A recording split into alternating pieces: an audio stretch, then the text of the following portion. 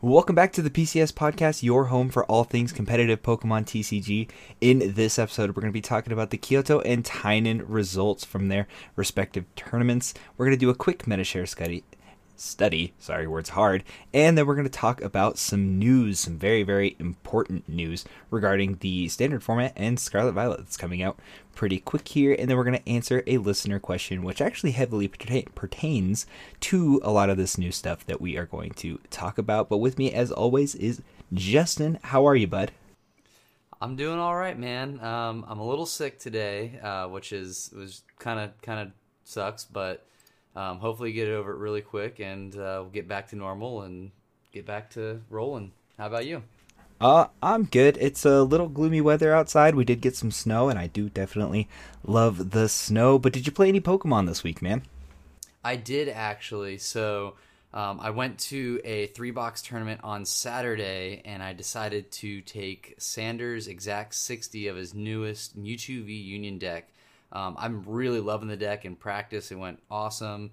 And even after the tournament, I helped a couple people practice with it because they didn't know how to play against it. Went awesome. But during the tournament itself, did not have too hot of a run. Had a couple, just one bad matchup, and then another one where I played the one person in the room playing Arceus with Drapion.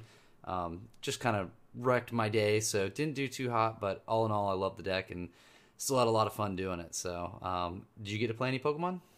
I didn't play so much in person. I did take a little bit of a mental break this week just to kind of collect myself and, do some holiday flavor things, if you will. I did play a little bit online, and we had a really cool, I don't want to call it like a practice session, but just we got a bunch of the Discord members together, and we played online and, tested meta-relevant things and so on and so forth. So it was a good time, and you stopped by for a second and kind of said hi and hung out while you were at actual, like, IRL card play, so that was cool. Yep. We got to pop in and say what's up to everyone. Yeah, but we didn't have near as many people playing in our Discord as they did at the Kyoto Championship. This had 2,900 participants. That's pretty stellar for a Pokemon event. It's absolutely massive, like larger than anything we've seen here in the U.S. For sure, and I have reason to believe that has to do with a lot of their lottery tournaments for city leagues and stuff like that. Like, you get in on a lottery system, like you have to get randomly picked to come compete, and then you have to play good after you get picked. So I feel like that's a little stressful, where something like the Kyoto Championships was more of a, like, hey, come and play, and it's a best-of-1 format, and it's kind of, I don't want to call it like a Battle Royale, but it is definitely a big Swiss-type tournament in a best-of-1 format that includes an awful lot of players. Yeah, I mean, definitely because they have the lottery-style systems. If you got to just come play at this, that might be your only chance to play throughout the entire year. So I'm sure everyone who had the opportunity made it happen, so they could, and that's why they saw these crazy numbers, because lottery systems can be very out of your favor sometimes. You can apply 4 or 5 times and not get chosen 4 or 5 times. So yeah, so I can imagine everyone that had the opportunity showed up for this. Yeah, and that's a real thing. But out of 2,900 people, the winning deck was none other than Regibox, and we all know how wonderful Reggie's is. This deck seems very, very catered to the meta, running 3 Regieleki. This was a really cool list, I suppose, piloted by Yuta Tagemi, if you will. And what makes it spicy is limiting the amount of scoop-up nets to 3, and then adding the escape rope to keep yourself from perpetually being trapped behind the Flying Pikachu VMAX, which negates attacks from basic Pokemon. Other than that, it just seems like a really consistent Reggie list. Yeah, I agree completely. And especially in these best-of-1 formats as well, too. Most people probably think you are playing that 4th scoop-up net or that 4th ordinary rod, so kind of that element of surprise aspect that we've talked about in the past probably came in favor here, where someone maybe thought that this Yuta Tagame had an extra scoop-up net available to them or something like that, whereas they actually didn't. We're able to kind of make some really good meta calls and plays based on those factors and things like that. But we all know how bricky of a deck Reggie can be every once in a while, so I think it is pretty crazy to see that it actually went all the way to a 12-2 finish, especially in a best of one series. But yeah, it just hits so many different weaknesses. I think Regibox is a good call. A lot of U.S. players were writing it off for the longest time, and obviously they should probably have it on their radar again. Yeah, and like you had mentioned before, like Reggie's kind of needs a best of three to work out the kinks and not brick, where I've seen Reggie's brick harder than most decks that I've ever played, and I've played a lot of decks in my lifetime. But GG's, Yuta, that was a super sick finish for you. 12-2 is definitely nothing to scoff at, especially with a deck like this. And in second place is Minato Watanabe with Lugia, V-Star, and Archeops. Also going 12-2 through the ladder, if you will. But it's a pretty cookie-cutter Lugia list at the end of the day, disregarding the 4 capture energy that this competitor played. Yeah, I kind of like the 4 capture just because if you happen to get one of those like Pokemon that you don't want to start with and say nothing else and say you're just kind of stuck, that's just one more out to just not bricking and not draw passing, honestly. You do play plenty of quick balls and ultra balls and stuff like that, but we all know, especially in this game of Pokemon, that there's a lot of variance, and a lot of times you can very well not start with any of those cards you need. So just having that extra option to an out, I think it's not a horrible meta call by any means. And especially if you're going against something like the Regibox, what better than to attach a capture energy from hand to get your Dunsparce out so you're not getting swung at for weakness. Yeah, no, that's a big thing. And when you look at the list itself, Dunsparce, Stoutland, Archeops, Crobat, Yveltal, Radiant Charizard, even Pumpkaboo and Lumineon can be attackers with, their attacks being fulfilled with colorless energy at the end of the day. So even if you have a rough start where you're starting one of these like tech attackers, adding 1 capture energy is not going to make or break your line of play. So I could definitely see the merit in running 4 capture for sure. Exactly, and we also see he plays the Crobat, which a lot of people have been cutting from their list as well, too. Opting to only run the 1 Lumineon, which personally I'm still a fan of the double Lumineon because I do like the idea of that Lumineon loop. But again, if you have that just rough start, especially in these best of ones where you just kind of want to guarantee you can get set up and you don't have a brick start, a Crobat's not a horrible option. So in a best of one scenario, I can definitely see it get a lot of use. Yeah, for sure. And then before we progress to our honorable mention for this tournament, wanted to point out that this player is using 3 outs to Path to the Peak in the form of Pumpkaboo, which is searchable with your basic Pokemon search. Unfortunately, you can't just attach capture and then have Pumpkaboo do its thing, but they're also playing a Lost Vacuum as well as 1 Collapsed Stadium. So you can see that they're very, I don't want to say scared of Path, but they're prepared for Path. Yeah, exactly. That or even the Temple of Sinnohs that we're seeing a lot of as well, too. Yeah, that seems to be a pretty reoccurring theme with a lot of decks that are trying to make their way back up into the meta. But their honorable mention, if you will, is piloted by Yuta Nakamura playing Eternatus and Galarian Weezing. Man, I feel like we talk about Eternatus a lot lately. Yeah, it's one of those decks that just keeps popping up, and then people just keep going, it was a whiff. Oh, they got lucky, but it keeps showing up. Like, not only is it an honorable mention, but it took 3rd place. So I mean, obviously this deck is doing something right. And of course it's running the Temple of Sinnohs that we just talked about as well too. But I mean, it's just being able to use that Galarian Weezing and shut off your opponent's abilities, especially when against Lugias or Reggies and things where we're in such a heavy ability meta, it's really, really strong. I know you've been a huge fan of Galarian Weezing lately.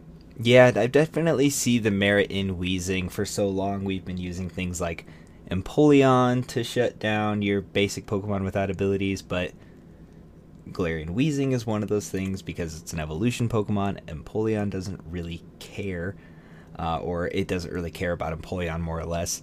And stifling your opponent's abilities has always been pretty good in the standard format. And I think that this definitely takes advantage of a lot of decks needing turn 2 abilities like Lugia V-Star, Arceus V-Star, and even things along the lines of Lost Box that are all ability based. So it tends to be pretty problematic for decks like those. And if you look at it on paper, those are like your top 3 decks. And, Mew VMAX up there too, but it also relies very heavily on abilities, and it's perpetually weak to dark. So Eternatus might just be a really good meta call for that specifically. I think the inclusion of Forest Seal Stone, basically giving Eternatus VMAX a V-Star power that's pretty relevant to its line of play, using a Crobat to draw until you have 6 cards in your hand, and if you're missing that 1 card for the combo, the Forest Seal Stone will go grab it for you, and I think that is very powerful. Exactly. You can attach that to your Crobats as well, since they're at a certain point not going to be good for anything other than being bench sitters and things to increase your Eternus's damage. So you're not even having to waste the attachment of a choice spell to the Eternatus for that Forest Seal Stone. So it kind of works out that aspect as well too. I do like the inclusion of the one of Crobat VMAX as well too. I think that hitting 100, I believe it's 180 damage, and then switching to the bench, which then you put the Galarian Weezing back in the active, is actually very strong. It's Stealth Poison hits for 70, and then it switches 70, back into the bench. Yeah, and then its Max Cutter attack does 180. It does leave itself into the active after Max Cutter, but 180 is a pretty solid number to hit for in a meta like this, especially if you're hitting them with X amount of poison from Galarian Weezing, which does 4 ticks of damage of poison damage, and then you add the Radiant Sneasler, which does an additional 2.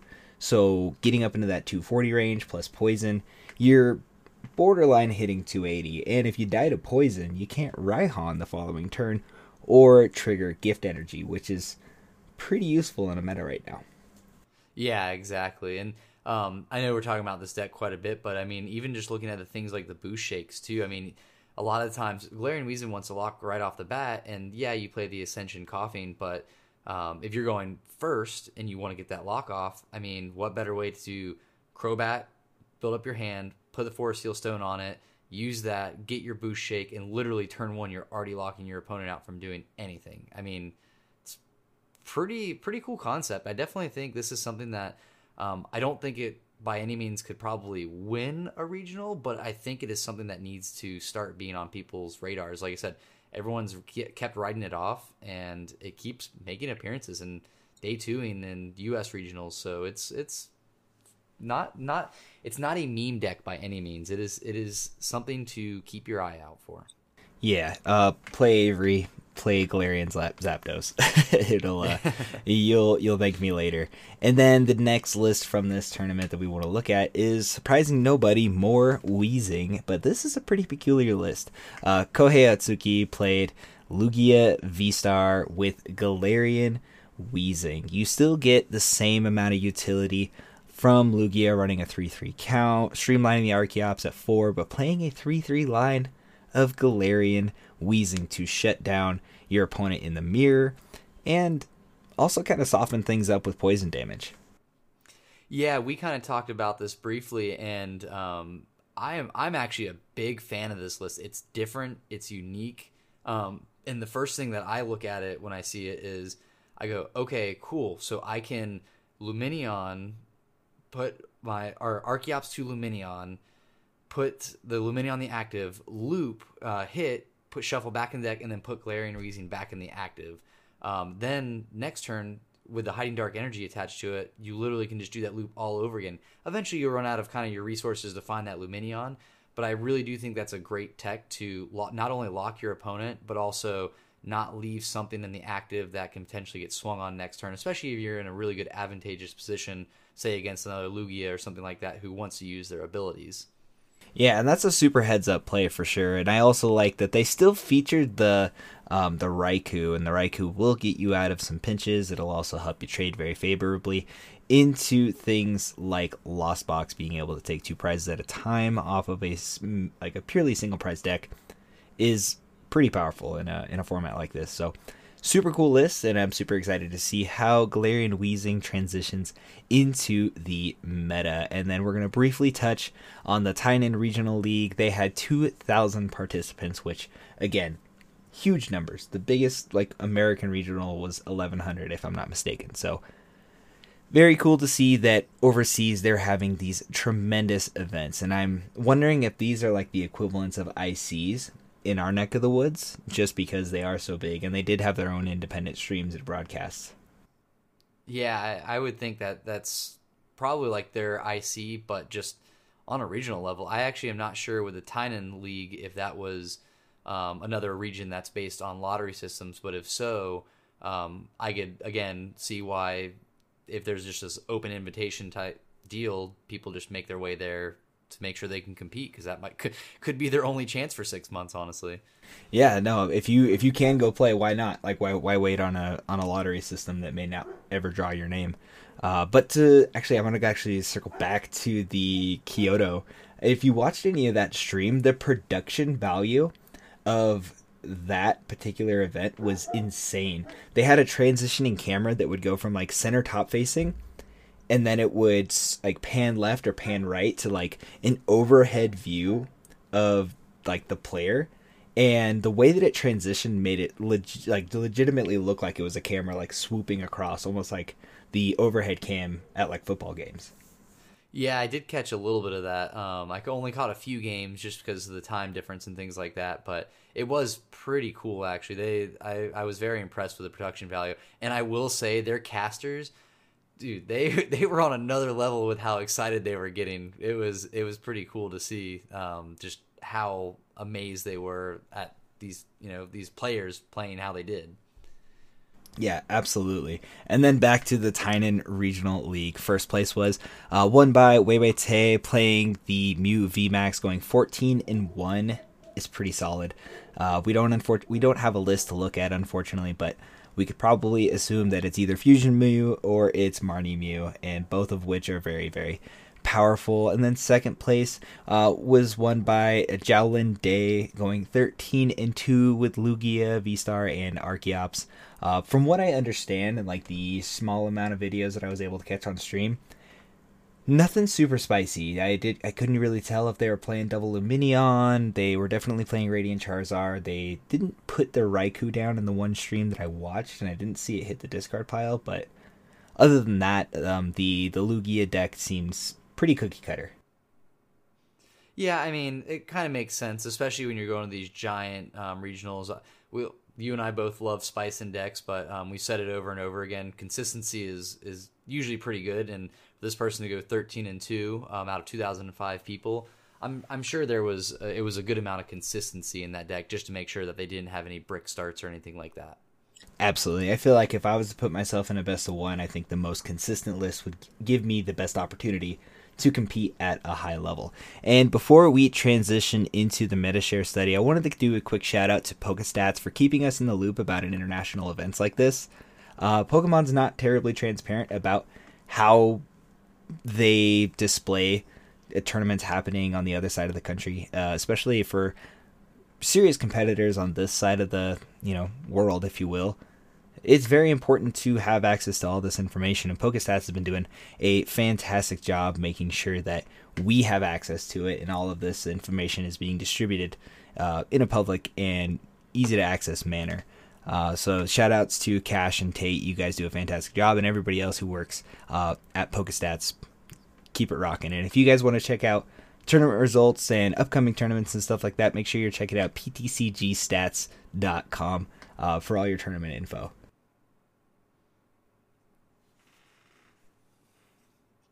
We're going to dive into the MetaShare study. So what do these international events mean for Arlington? Do they bear any weight? Do you think that the meta is going to transition a little bit into an untested, unknown territory, or do you think we're going to see a little bit more of the same? I really do think we're going to see a little bit more of the same. For the most part, I think we're definitely going to see probably an uptick in things like Galarian Wheezing, just because it has been so strong. I also have seen all over Twitter people talking about went to go test on the ladder and ran into Galarian Wheezing this, and so I think it's definitely going to be something that's going to be on people's radar. We did see, not this weekend, but the previous weekend when we had the triple header, a ton of untested or unseen decks kind of came out of the woodworks. But I think we're going to kind of still see some of those top decks still perform very well, with a few of those rogue-ish decks or untested, for lack of better words, decks make day twos and go take a far run. But with the results of this past weekend, I think the professional players are going to take it kind of with a grain of salt, because yes, there was a lot of cool variants in there, but also with being a best of one format, I do think that you can only take it so far, I guess, or take that info and run with it so far, because in a best of two, a 2 out of 3 scenario, best of 3 scenario, you're going to see that deck and you're going to be able to counter it the next game if you happen to lose to it the first game, or prepare for it better, because that surprise factor can win you a game. But once someone kind of, especially these pro players, once they figure out how that surprise factor works, well, they're going to try to make sure in the best way possible not to mess up again in that aspect, or play differently to have a better chance. What are your thoughts on that? So I think that it's going to be like a 50-50 field. Clearly, like the Brisbane results, Flaffy Box taking second, Inteleon Frostmoth Waterbox, taking first. It seems like a standard format where people can benefit from deck creativity and bringing something that they know how to play inside and out, versus trying to tech for what is considered like the heavily meta focused decks.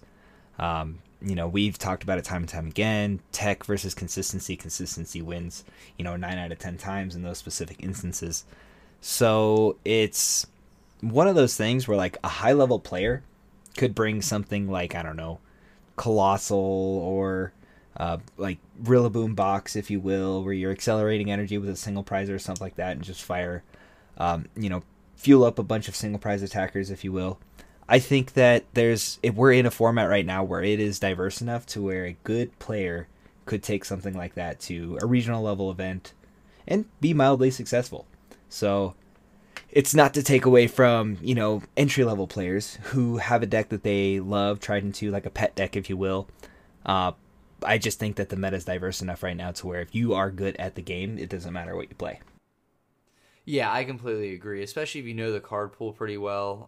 I agree with that completely. I do think, we've seen it kind of recently with Grant Manley, where he took the Kyogre, where he put it in the Lost Box, and made it work to 2 back-to-back top 8 finishes using the Kyogre, which is, before that it wasn't really seen other than an individual deck itself. So I do think a very well-versed player could take something that's maybe not known as well and make it happen. We've seen it in the past, pre-pandemic, all the time, where there was all these testing groups that were super secretive, and all of a sudden that was the unexpected deck that just won the entire tournament. But we have such a large card pool too, which is something else to talk about. Is with such a large card pool, there's so many things that have been forgotten that could technically probably still sweep a whole tournament, and people are like, oh yeah, I forgot that even existed. Yeah, no, I tend to agree, and it's exciting to see that we're in a field like this, but I'm very much looking forward to seeing what's to come in Arlington. And we are going to skip the player profile this week, but our card spotlight kind of plays heavily into the news. We got a whole bunch of news from TPCI as well as Pokemon. Silver borders are going to be an international thing, and I, for one, am incredibly relieved. What are your thoughts? So, the Pokemon community, collectors and players, has been asking for this for so long. It seems like TPCI has finally listened. The only thing is, I just feel like, especially from the photos that we've been given, and hopefully they'll change a little bit more of a shiny silver, but I feel like they look like the World Championship deck cards that we currently get. They're kind of more of a gray versus a silver.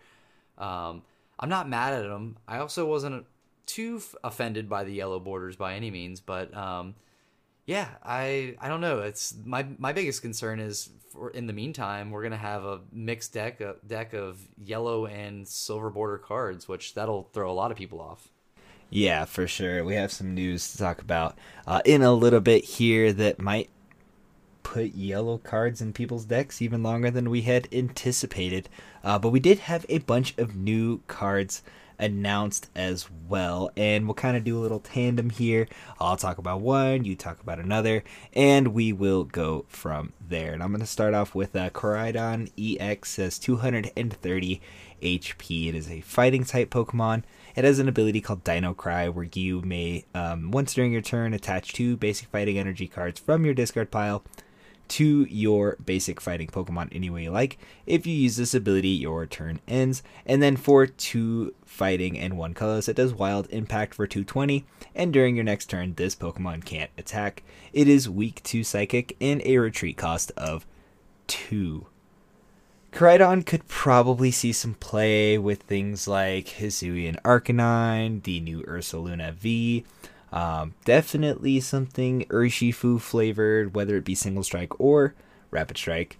But other than that, it doesn't seem incredibly broken. You could definitely accelerate to itself because it is a basic Pokemon. But what do you think? I like everything about this card except for that last sentence on the Dino Cry ability, where it says, if you use this ability, your turn ends. So they kind of balanced it. Energy acceleration obviously is a great tactic, especially if you're going first, to be able to attach from your deck 2 more fighting energies, so 3 energies per turn. Going first is nothing to scoff at by any means, but the fact that it ends your turn is kind of it hurts a little bit, honestly. Like, I could see this being a great going first card, but then after that, it's just kind of, I feel like it's a little lackluster. The Wild Impact for 220 isn't horrible damage, but yeah, just the ability on it, unfortunately, with it ending your turn, I feel like that's what's going to put this card just below playable, unfortunately. Yeah, it definitely pales in comparison when you're looking at Miraidon, which is its counterpart, and I'll let you go ahead and talk about that card. Yep, so we have Miraidon EX, which is a basic Pokemon with 220 HP, Lightning type. Its ability, Tandem Unit. Once during your turn, you may search your deck for up to 2 basic Lightning Pokemon and put them on your bench, then shuffle your deck. For 2 Lightning and a colorless, we have Photon Blaster for 220. During your next turn, this Pokemon can't attack, weak to fighting, and resistance is 0 or nothing, and retreat of 1. So the Photon Blaster, similar to the Koraidon's Wild Impact attack, but that Tandem Unit ability is beautiful. What are your thoughts on it? I think it's fantastic. You just go into your deck, grab a bunch of Mareep, and put them onto your bench, and you're set up turn 1 for the most part. Like, you can, your following turn, get a follow-up Miraidon to accelerate to, and then you can just Photon Blaster all day long. So it internally, it could be an archetype by itself, but I'm sure that this could be very, very helpful as a tertiary attacker, as well as a basic Pokemon to help you just really establish a strong board state. Yeah, exactly. And there's a couple cards we'll talk about coming up, too, that'll just pair with this. And like you mentioned, Mareeps, pretty awesomely, beautifully, whatever you want to call it. So I think this card is going to definitely see a lot of play coming up. Lightning's going to be something to keep an eye on. Yeah, for sure. And then the next card I'm going to talk about, and I know that other Justin in our Discord is going to be very happy when I mention this, but we finally have a playable Arcanine.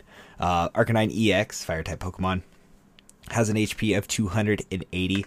It is a Stage 1. It evolves from Growlithe. And real quick, I'd like to touch on the fact that this evolves from a non-rule box Pokemon into a rule box Pokemon. I feel like this is going to make the next format we step into very, very strong.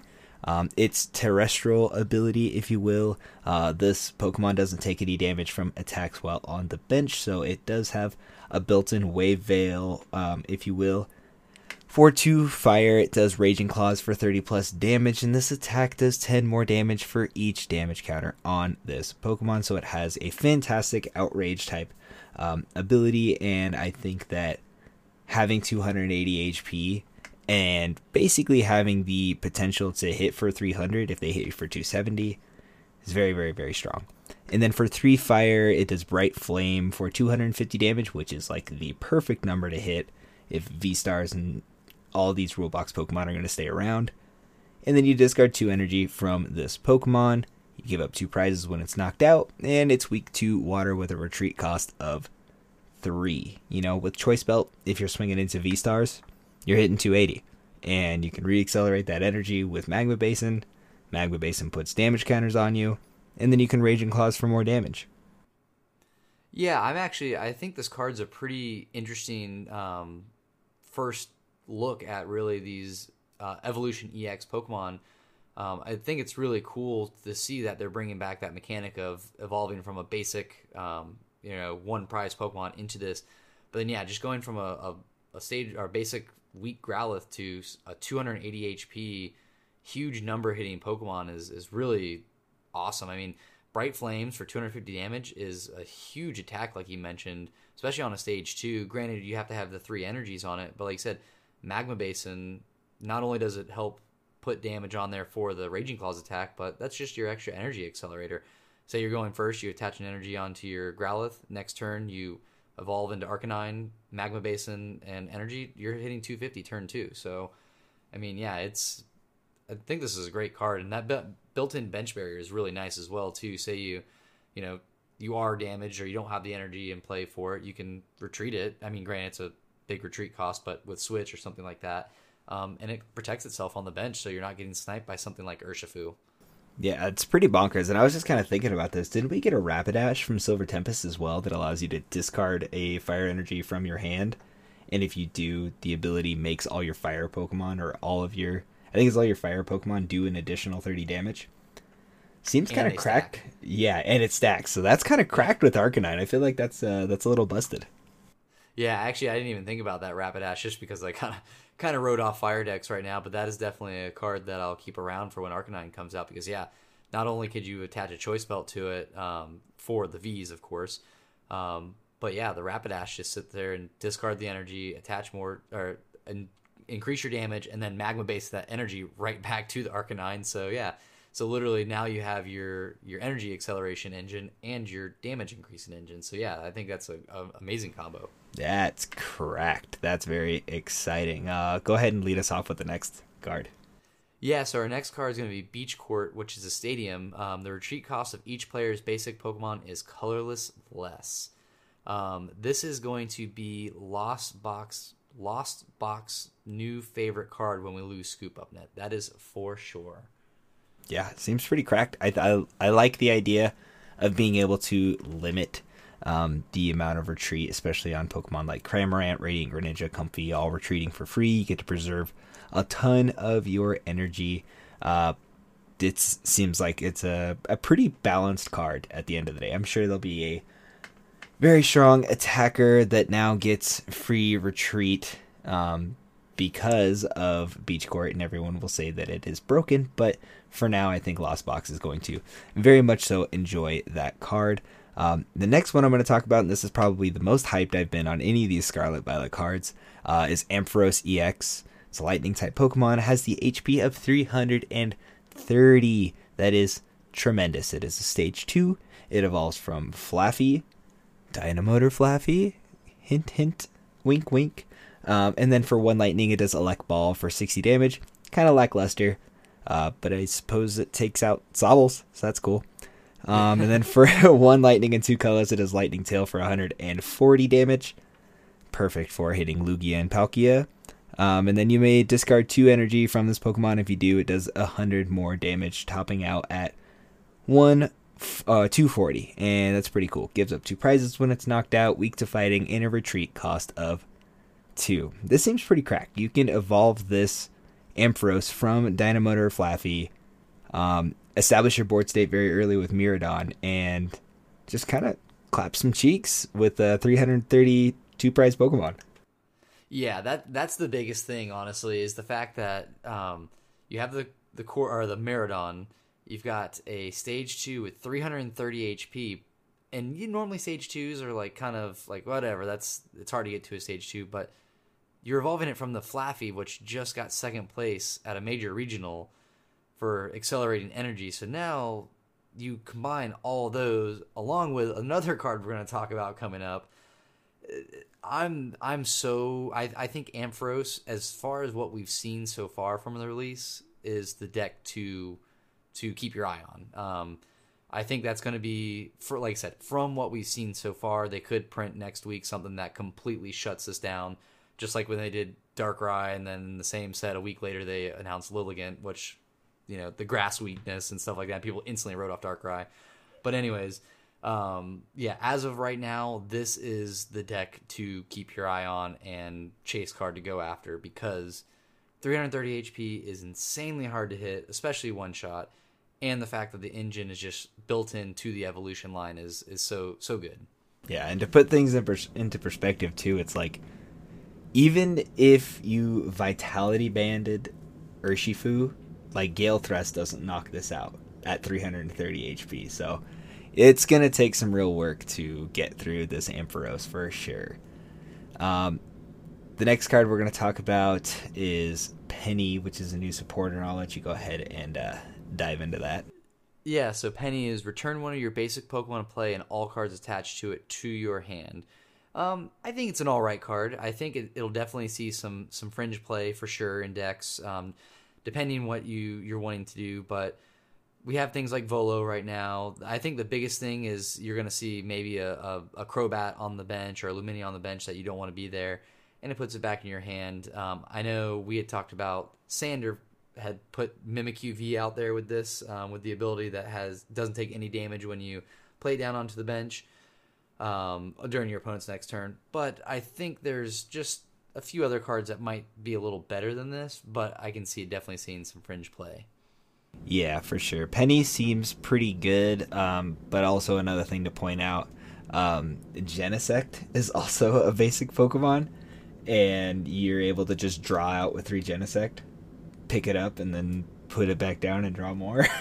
Yeah, that's actually pretty good. That seems kind of cracked. But I don't think it'll see like a 4 count in any deck, like unless that is your utility entirely. Is your draw engine. Yeah, exactly. But then the next card we're going to talk about is a supporter called Jacques. You search your deck for up to 2 evolution Pokemon cards and reveal them and put them into your hand and shuffle your deck. I could see this getting a little bit of play in GLC. Other than that, I feel like it's just a lot more consistent to have varying ball search and Pokemon search than it would be to have a supporter that goes and grabs things. Even Adventures Discovery, being able to go grab 3 V flavored Pokemon, whether it be V-Star, V-Max, or V-Union, it still isn't played very heavily, and we're definitely in the middle of a V-oriented format, so I could see Jacques being okay, but not the best. Yeah, definitely a GLC card, but I couldn't agree more. I think the Ultra Ball, counts are just gonna go up to a maximum 4 versus playing your supporter for turn. Yeah, I tend to agree. And then we got one more supporter to talk about as well. Yep, we have Arven, which is search your deck for an item card and a Pokemon tool card. Remember that difference in item card and Pokemon tool card. Reveal them and put them into your hand, then shuffle your deck. Again, it'll see some play in some certain decks, maybe something that's very item and tool card heavy. But other than that, I just think maybe your supporters like Research is going to be a better opportunity to see those cards plus other cards you might need than something like this. Unless you're, like I said, unless you're specifically playing this card for that item card and tool card specifically, I think it's meh at best. Yeah, I do like that, and we'll talk about this in a second, that there is a card in the format that will differentiate and be able to grab tool cards solo dolo, where we might lose that utility when we lose things like Shady Dealings and Teleon and so on and so forth. So seems okay, but not super duper necessary for every deck to run one quite yet. The next card we're going to talk about is Stone Breastplate, which is a trainer tool card, and damage done to the fighting Pokemon that this card is attached to by your opponent's Pokemon's attacks is reduced by 30. So this is stone fighting energy that you can attach to your fighting type Pokemon. Things like Stonejourner, like you had mentioned before, could definitely see a buff from something like this. It's cool because it's not limited to Pokemon without an ability like Full Face Guard is, but it is limited to fighting Pokemon. So it's kind of cool, but nowhere near as cool as the next card we're talking about. Yeah, and Stonejourner is going to also rotate before this even comes out as well too, or at least Will VMAX it? anyway. Will Stonejourner it? VMAX will. No, it won't. Because Wait, what? It won't? No, we got our rotation date, and we will talk that's about that right. momentarily. I did forget about that. Forget I said that. No, you're all Yeah. good. I forgot I read that this morning. Anyways, so our next card is an item card. Electricity Generator. Look at the top 5 cards of your deck. Choose up to 2 basic Lightning Energy cards and attach them to your bench Lightning Pokemon in any way you like. Then shuffle the remaining cards into your deck. Like I said, Lightning is about to be one of those insane archetypes because, I was around when Max Elixir was around, and just doing that for 1 in basic energy, granted it was any energy, was so good. Was so good to attach that extra energy for turn. Now you're saying I can attach 2 as long as they're on top of the deck? Yeah, or on the top 5 cards of the deck? That's fine by me. Give me that electric pencil sharpener. Yeah, no, it's whatever you want to call it, fishing rod, pencil sharpener. That thing is cracked. You can run 4 of these in your deck, potentially accelerating 8 energy into play without Dynamote or Flaffy is busted for sure. And you don't lose the other cards. Usually they have caveats like that. If you're accelerating that much energy, you lose the other 3 cards you would have to pull out of the deck, if not all 5, if none of them hit on energy. So that is a very, very powerful card. Lightning needs to be on everyone's radar going forward. Yeah. No, you're good. On top of all these cards being added to our standard format when they are released in the Scarlet Violet set early 2023, we're also getting Nest Ball back, which is a Pokemon Ball search that allows you to go grab a basic Pokemon from your deck and put it directly onto your bench. People do need to be wary because there are so many Pokemon like Crobat V right now and Lumineon V that need to be played from your hand in order to trigger their effect. So Nest Ball is very, very good to be consistent, established board states and stuff like that. But you will lose a little bit of your utility if you're depending on Nest Ball to give you access to stuff like that. Unless you're cheeky and you want to play Nest Ball, put the Crobat on your bench, and then Penny, put it back in your hand, and then play it. But I feel like that's just a long walk for a very short drink of water. No, those are the loops, man. That's the play. Yeah, I suppose. We're also getting Crushing Hammer. You flip a coin. If it's heads, you can deny or discard 8 energy from your opponent's Pokemon, which is very cool. Energy Search is making a return. Pokemon Catcher, you flip a coin. If it's heads, you may bring one of your opponent's bench Pokemon into the active. And Professor's Research is also coming back. Discard your hand and draw 7 cards. So we do get a pretty diverse pool of supporters going into the next format. Yeah, I'm actually very happy to see all these coming back. I just wish I had a bigger heads up on the Nest Balls because I don't know if you saw, but that gold Nest Ball buyout was rough. 5 minutes after it was announced, and it was like 1 listing left at $50 or something like that. Yeah, it was nuts. I saw the tweet like first thing in the morning, and then I kind of dabbled on like eBay, and I saw a lot of the sales on there. Haven't caught up to the fact that it's getting reprinted yet, and I swooped hard. Did you? I bought 3 of them for $22. Oh wow, yeah. That's a deal. And then 1 single one for like 15. So it was a screaming deal. I very, very much so capitalized on that. And sorry to the person on eBay who just now realized that they tripled in price. But yeah. But then we have a really, really big topic to talk about. So in April 14th, 2023, Pokemon tools will no longer be item cards. Every tool will be errataed from this point forward, even though it will say item card on pre-existing tools that are E-stamped or later. They will all be held to the same standard that the rest of the tool cards are in the standard format. So things like Irida, Celebrations Mew, and Pokestop will no longer be able to grab tool cards and put them into your hand with their necessary effects. What do you think about this change? I'm kind of indifferent about it. I think it's kind of cool that we're actually specifying individual things, kind of like we've seen over the years. I'm a big retro deck enthusiast. I play a lot of Wizards of the Coast decks. In the original days, all the trainer cards were just trainers, and then a couple years go by.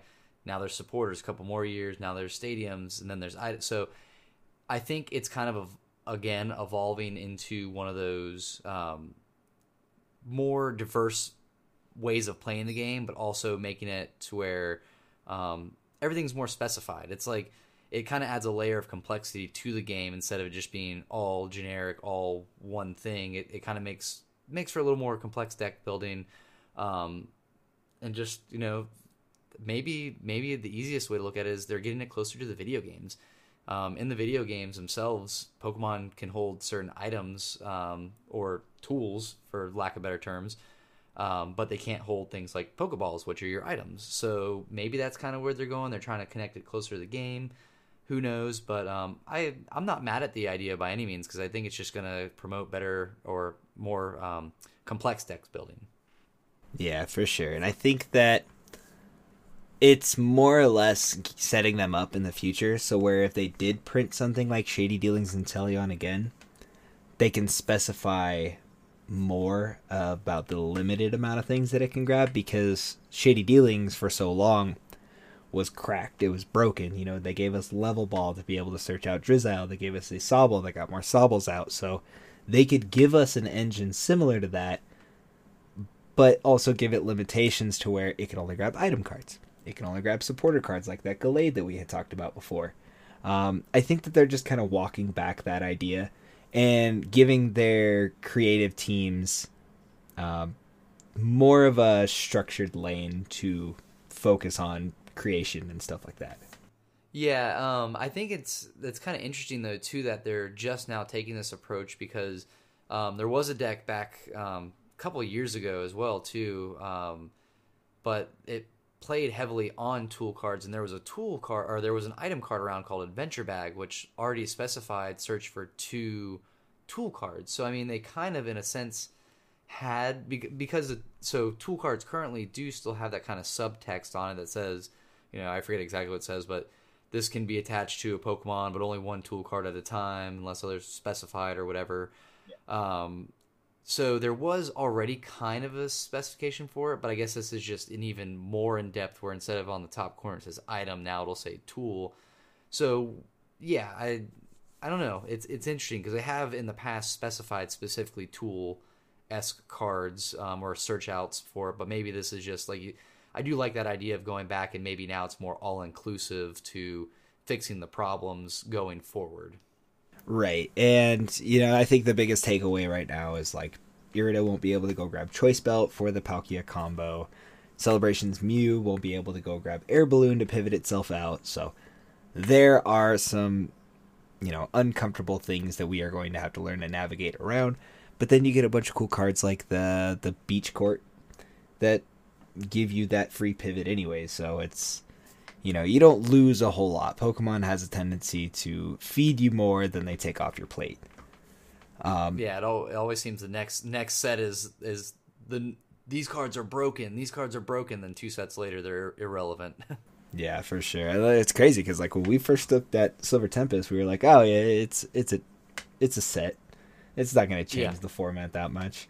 But it changed everything so much to the point where Flaffy almost won a regional, and Eternatus is good again. So you can't really guess anymore if these sets are going to be impactful or not.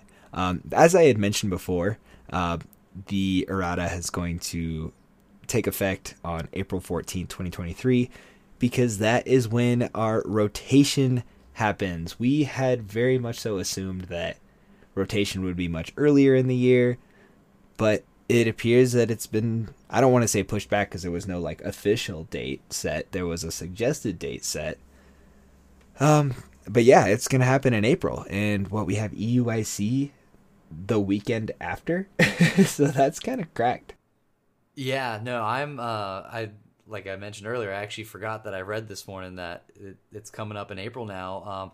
I'm actually, not gonna lie, pretty relieved that we have an official date. I was stressing for so long because my first regional back of the season is going to be Orlando in February, and I was thinking that was going to be like, hey, here's rotation and a regional, so I was going to have to prep for rotation at my first regional and everything. So I'm happy to finally have a date and be able to kind of plan around that and stuff. But yeah, it is much, much later than I thought it was. I know there was a lot of speculation for a while that they were going to try to sync up the Japanese rotation as well as the rest of the world's rotation.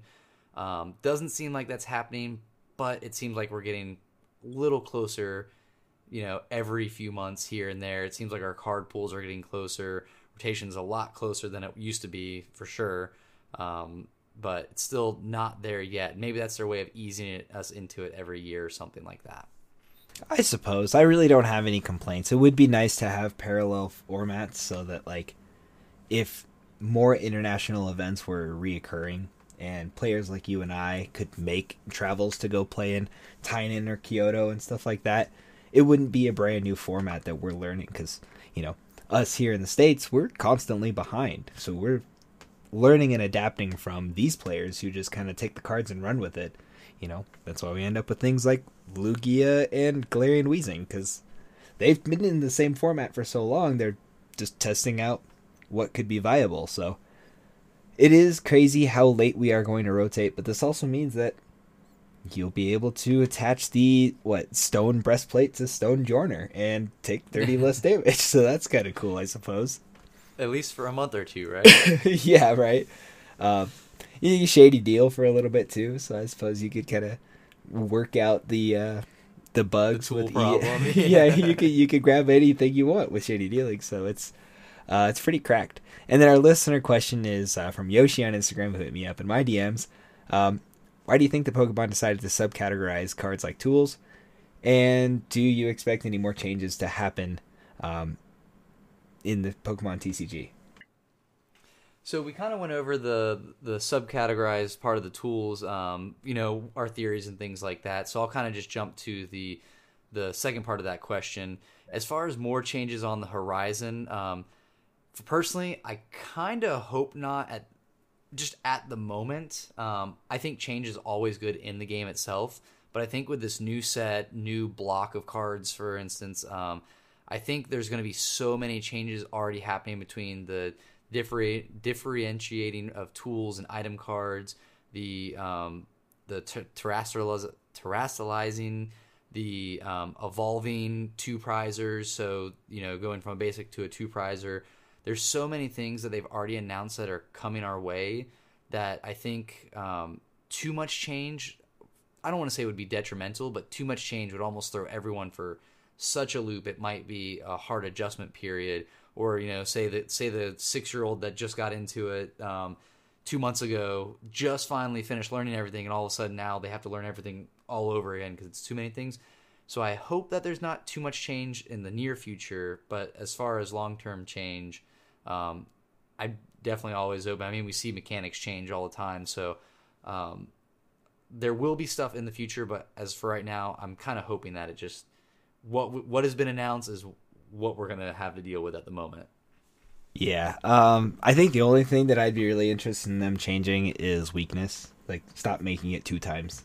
I for one love weakness boxes because I love taking advantage of everything that is meta. So if I could play like a lightning deck with a little bit of fire and a little bit of dark here to kind of cover all my losses, it's fun to do, but at the end of the day, I feel like it's a broken mechanic. So if you did weakness plus 30 as opposed to times 2, we'd be in what I would consider a little more fun of a format. You could have things like Single Striker Shifu back on the field again and not worry about getting clapped by Meloetta, Yeah, weakness is pretty crazy, especially in a format where Pokemon are hitting such big damage already, and you're supposed to have these big tanky Pokemon that can survive. I mean, yeah, it's like you said, getting clapped by that never feels good. No, absolutely, because like if I want to play Lucario V-Star, I have to tech in Drapion just to hang with Mew, and obviously like that doesn't push the deck up into an upper echelon. It just has me teched correctly, where I would love to be in a format where you could bring any 60 and not really worry about weakness being the biggest determining factor. Yeah, that's why I think Reggie did so well at the Kyoto regionals, just for the pure sake it could hit so many different weaknesses, honestly. I mean, that's been its biggest draw power, other than the special energy acceleration, is because you can go, okay, cool, I'm playing an Arceus deck. Here's Regirock. Oh, I'm playing against Lugia. Here's a Regieleki. It's just, you've got so many answers to different things because of that weakness factor. Yeah, no, absolutely. It's a pretty scary terrain that we are stepping into here. But with all this meta discussion and stuff like that, do you want to run back your predictions for Arlington, or do you think you're going to stay the course? I think I'm going to stay the course. I definitely think that Lugia is my number one pick. Mew would be a number two. I think those decks are just still so powerful.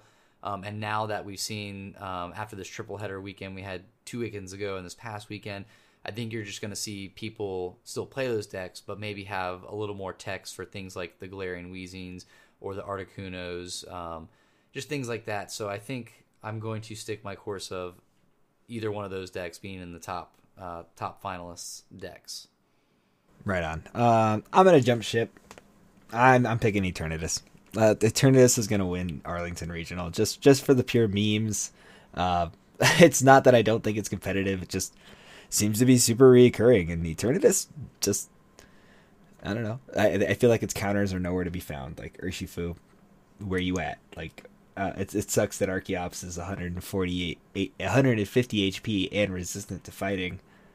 But yeah, man, like I just don't see a reason for it not to win, especially if it's going to take a third place finish out of like 2,900 people. So that would be absolutely wild if it did win. That would be cracked. Yeah, go Galarian Weezing. But yeah, that about does it for our show. If you want to hear your questions answered on the pod, make sure you hit up our Twitter at PCS_pod. We'd love to hear from you, and share your experiences playing the Pokemon TCG, whether it be online or in person. We love to see that kind of stuff. With that being said, Justin, go ahead and plug the show. Yeah, guys, you can find me at Instagram at PokeBrews, and on Twitter at PokeBrewsTCG. If you guys want to follow the links on there to any of my affiliate links and things like that, I'm a TCG player affiliate, as well as a partner with Swift Lifestyles Energy Drink. If you guys use any of those, any kind of kickbacks they throw my way goes directly to regionals trips, to deck building, to tournament fee entries, things like that. So greatly appreciate you guys checking those out. Drew, where can people find you? Alrighty, so if you want to see my stuff, I'm on YouTube and Twitter, both at Katana TCG. And if you would like to support the PCS podcast, please join our Patreon at patreon.com/PCS podcast. When you join our Patreon, you get an entry for the monthly giveaway. This month we are giving away a real booster box of Silver Tempest to one of our lucky Patreons. So thank you so much if you already support us, and welcome if you are just joining the Patreon as is. And then you also get entrance to the PCS Locals, which is a once a month local, if you will, online tourney where we run either standard, GLC, or expanded. It's a really good time. All of us just kind of get together in a group chat, shoot the shit, play cards, do what we love to do. And if you want to buy any PCS merchandise, make sure you check out our Bonfire shop at bonfire.com/store/PCSpod. You can pick up long sleeves, hoodies, t-shirts, whatever you want. PCS logo front and back. Make sure you represent your favorite podcast at your events. And that's going to do it for our show. Deuces. Catch you guys next time.